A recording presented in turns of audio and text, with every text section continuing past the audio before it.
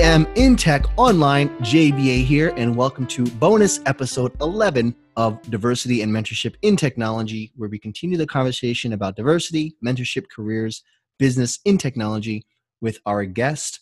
Each bonus episode is tied to a show episode, so don't forget to check that out first if you haven't done so already. Now, one more time, we're going to reintroduce our guest, Shaniqua Davis, and get into a deeper discussion regarding the topic of the week, diversity recruiting. So Shaniqua, welcome back. Oh, thanks for having me back. So excited. Awesome. I want to get into the topic of Norify, which we talked about on the original show. Take us through what that was like in terms of concept to actually starting to getting up and running. As a developer myself, I know, when you build a web project or a platform, it's not as easy as it looks in the beginning. So kind of take us through that journey for our listeners. Yeah, so the journey for Norify has been a fast and learning process consistently. Literally from the time I thought about Norify and I'm like, okay, I have this great idea, I started thinking about, what I wanted it to look like. So immediately I started conceptualizing the logo and I developed it, and then I purchased the domain name, and I just started building out the platform in a very basic way. I created a landing page, but I was very intentional from the beginning, and I had no clue what it would look like. I had no clue what functions needed to be in place, but I knew that in order for me to get started, I had to get started. And luckily for me, I know that a lot of people, aren't so technically equipped to kind of just get started right away on developing a platform. Because my background is in, development and technology, I was able to at least get the brand's presence online instantly and get the landing page up. And then I started just sharing it with people. I think the next day, after I thought about Norify, I was walking around to people and I'm like, hey guys, I have this startup and it's called Norify and this is what it's going to do. And, still not knowing exactly what it was going to be, but I was so excited to share it with people. And the feedback that I received from, starting this platform really, really helped me continue to say, this is something that I need to continue to work on. I think just sharing it with not only my peers, but the professionals that I came across, diverse professionals from across the board, whether they be minority professionals to HR professionals who are looking for diverse talent. They were so excited and said, let us know when it gets up and running. So I think I just continue to, develop out the platform based off of feedback and, what I received from what people wanted. And I built it out. I would add a feature. I will remove a feature. To this day, I'm continuously saying, how is this performing and how is it working? What can I tweak? What can I make better? So it's a learning process. And as I'm starting to build out my team, they're going to help me, give me their diverse opinions on, what should be put in place and things like that. That's my next question, actually, because as entrepreneurs and everyone knows, no one builds an empire or a successful company simply by themselves. So in terms of the team, I think that's important. And obviously, when you're looking at a first hire, even a virtual hire, what are some of the things that you can give to our listeners to look out for, especially in technology when it's still a little bit the Wild West from my perspective? How do you find the right candidates? Again, being diversity candidates, promoting that initiative, how do you find the right person or group of people to support your mission or support your platform?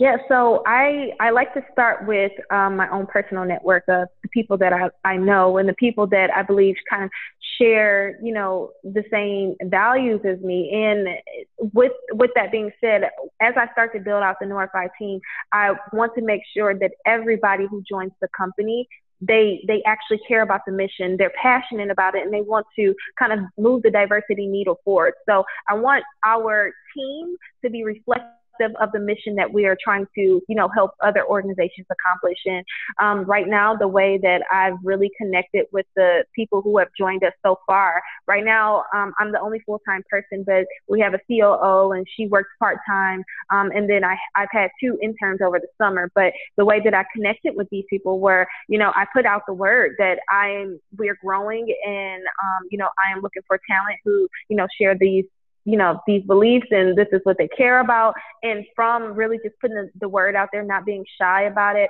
I've received some great candidates. And I've been able to have personal and intimate conversations with these people. well, I would say intimate or more informal conversations. And I feel like when you say informal, it gives people the opportunity to really open up and be themselves. So as I continue to grow, I think that's the route that I'll go about, within, the first 20 or so hires. And then maybe once we get larger, that I'll bring on a HR department who can really kind of help develop this cultural program for us to make sure that we're inclusive across the board. I have a question about HR, which we'll get to in a second. But to that point, you mentioned in the lightning round, the startups, I always ask the guest question, startup or corporate, and there's pros and cons to both coming out of college, for example. You mentioned startup. Do you find, or have you found in your experience, that startups are generally more diverse than, or better with that recruiting than a corporate company? Or what's your take on that? I do. I think startups are more diverse, and they have a more laid back approach. I believe most corporations are kind of really set in stone in their ways. And this is why we see most Fortune 500 companies really struggling with the diversity needle, because they have these values. The people that have formed the company, they all share the same beliefs. They look the same way. So typically the people that they recruit are going to also share their same values. And it's really kind of hard to, teach an old dog new tricks and trying to tell them that, no, your old way of doing things is now wrong and you now have to incorporate other values. So as startups are starting to grow, what you see is a lot, CEOs and founders who are a lot younger, who have grown up to, share beliefs, different beliefs around a diverse set of people, and they want to bring on talent from diverse backgrounds. I think the overall mission, or I think what most startups in the early stage realize, is that kind of what we said about the team is that, no great company can really run on its own. And unless you incorporate all of those different values from different backgrounds, I don't think you can really go as far as you want to. So I see a lot of success on the diversity front for startups, but there's still a long way to go. Gotcha. And to that point, one of the things I'm excited about, and I think you mentioned you are as well, is the future of AI. And of course, with the benefit and the drawback when it comes to algorithms, and we know how recruiting generally works now, it's more well known that a lot of these computer programs differentiate candidates through some system, and then it goes to the HR recruiter. So do you think, and how could AI play a beneficial role when it comes to diversity recruiting? And also, obviously, there's some caveats or some things to think about, but what's your take on AI and how it could improve that process? Well, I think that one benefit that we will see, and even Norify is going to start implementing, is the machine learning aspect of AI, and really starting to kind of understand the behaviors and experiences of those candidates. Because what we have to understand about diversity is that diversity doesn't work without inclusiveness.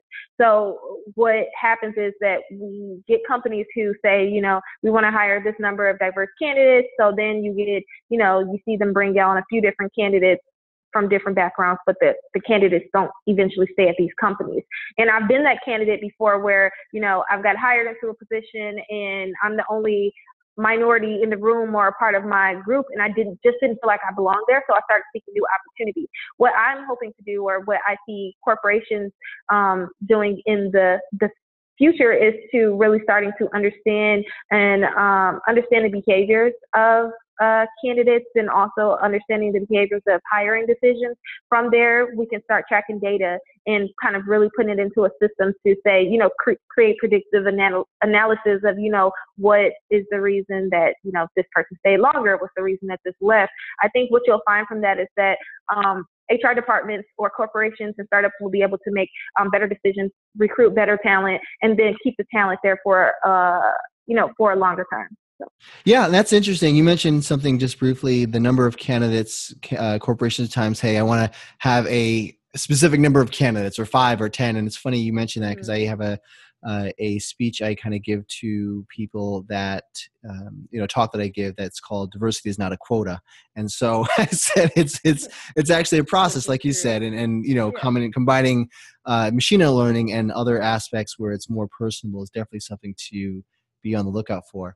But I want to talk a little bit about the student side of things. And obviously there's a lot of colleges and a lot of candidates that are coming out of college with resumes and intern programs, and I've run one before, or a couple before.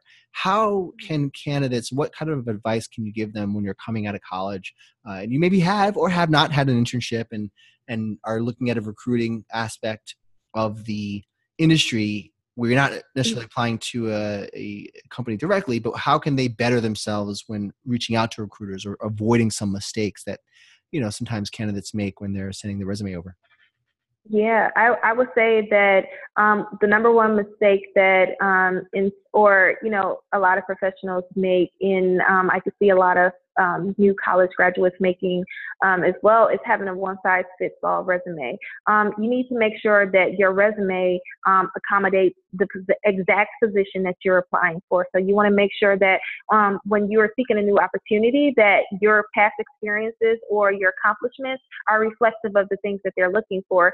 What we have to realize is that it's not an easy game, and we already have all these challenges set up against us. So if you don't have experience or you don't have, some of the skills that you're looking for in the positions that you're going after, I think now it will be the perfect time to, start doing volunteering at certain places just so you can put something additional on your resume, or taking up a few certification courses or getting additional training so you can really, add these things to your skill set. From there, I would start with your network and who you know, and start connecting and putting the word out there. Hey, I'm looking for these opportunities. This is what I've learned. Really being your own personal brand advocate and putting yourself out there, I think is the best step at getting the exact opportunities that you're looking for. So that's what I would recommend. Absolutely. And DMIT, get out there, connect. The LinkedIn profile. If you have a LinkedIn profile, the best time to start one, if you don't have one, is when you actually are already working or having the connections already available through your family or friends. Getting on LinkedIn and connecting to other networking events or going places, conferences, definitely helps you to find something and be available to get that opportunity when it comes time, when you need it. One thing I want to ask in terms of resume writing. Now, obviously, not everyone's a writer. Some people are better writers than others. Recommendations for, do you recommend resume writing services? Because there are tons of resume writing services out there. Some executives, use them. Some people write their own. What's your take? If you're not, say, a good writer, what should you do? Obviously, and sometimes it can relate to a specific industry. Should you get a resume writer, or how do you recommend? I am not opposed to getting a resume writer. I'm always about bootstrapping and finding the most, the best cost efficient way to kind of, go about getting what you want without having to necessarily dish out, some money. And especially as maybe as a fresh college grad, you may not have those resources to kind of put towards hiring somebody to write your resume. So what I would recommend is continuing to work with your university or the career services department at the school to kind of go over what your current resume looks like. And typically these services are free. Even after graduation, they'd be willing to even just sit down and kind of, just go over it with you, to whether it be to proof or, go over grammar, or even offer some suggestions on what you can or you can't add. I think that's a good route. And another route would be to, I would say, to research different resumes online. You can do a quick Google search of the position that you're going after, say, whether it be digital marketing or some type of tech or whatever it is that you're looking for. Do a quick Google search of exactly what it is you're looking for. Type it in there, review a few different resumes, and see what things that, you could potentially add to your resume that you don't already have on there, or some different wordings of, how they've positioned themselves. And I think those are some ways you can really, the cost efficient way of getting your resume noticed or kind of tweaked. That's great. Great advice for DMIT. And one thing I mentioned to you, and I think when we did the initial show, was that I'll share a personal story, or a story that I, not personal, but heard, through the news. It was pretty popular, where the name of, that you grew up with, your name that your parents gave you, sometimes that can be used against you. Where I remember reading one candidate, his name I think was Jose rather, and he was qualified. I think it was an engineer or some type of technical field, sent out all the resumes, never got any response. And he just, to do a test, he removed the S from the name, so now it's Joe.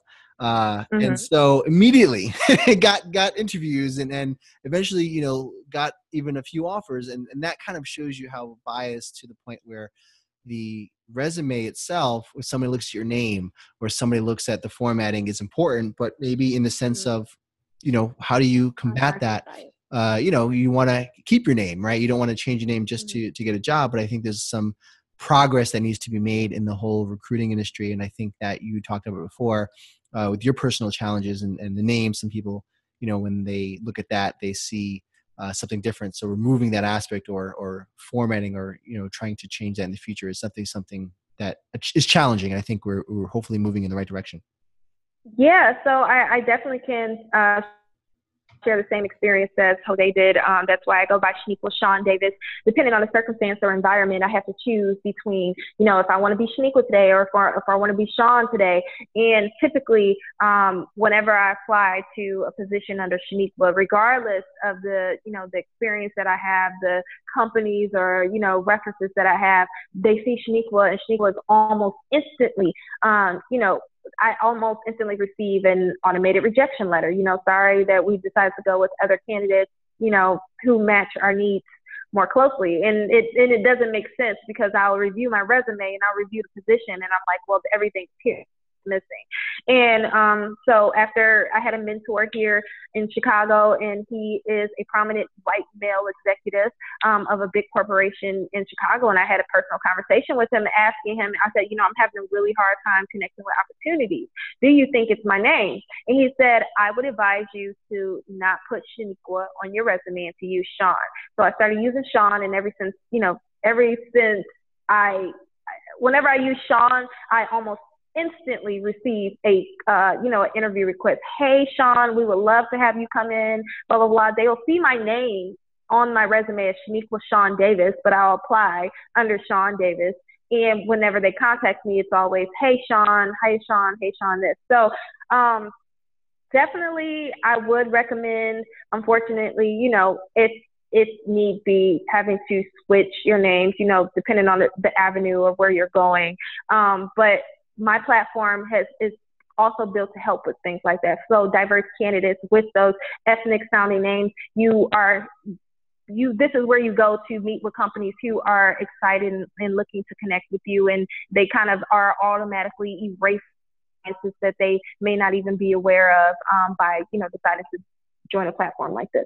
So. Absolutely. And that's great advice. Obviously in this day and age, it's unfortunate that has to happen, but of course, having the ability to get great advice and to move forward with your career as DMIT is very important. And Shaniqua, I want to stop there and just want to thank you for the time you've taken to, in your busy schedule, give our listeners some great insights, advice, career advice, which everyone can use, no matter if you're looking for a job or currently have one or an entrepreneur. So I want to take out the time to thank you, and we'll chat soon, and we'll send you your lightning round prize. Awesome. Thank you so much. It's been an honor. Thank you, DMIT audience.